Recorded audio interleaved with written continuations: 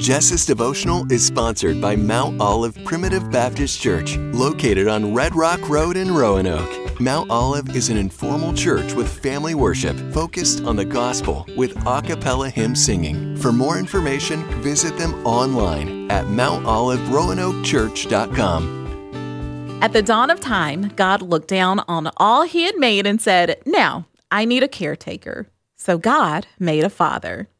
God said, "I need someone to teach children to fish and to ride a bike without training wheels and to play catch in the backyard. It must be someone who's tough enough to run a chainsaw and wield a machete and yet gentle enough to join his little girl and her dolls for tea."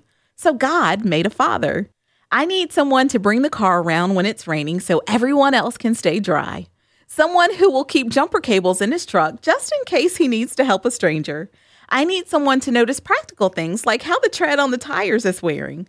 I'll create someone who's strong enough to open a tightly sealed jelly jar and tall enough to place the angel on top of the Christmas tree." So God made a father.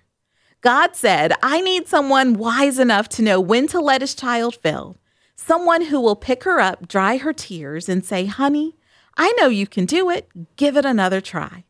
I need someone who listens more than he talks, who will stand by his family through laughter and tears, tornadoes and storms, good times and bad. Someone who will love his kids and love their mother even more." So God made a father. God said, "I need someone to provide for the family, someone who will get up early and stay up late and never complain.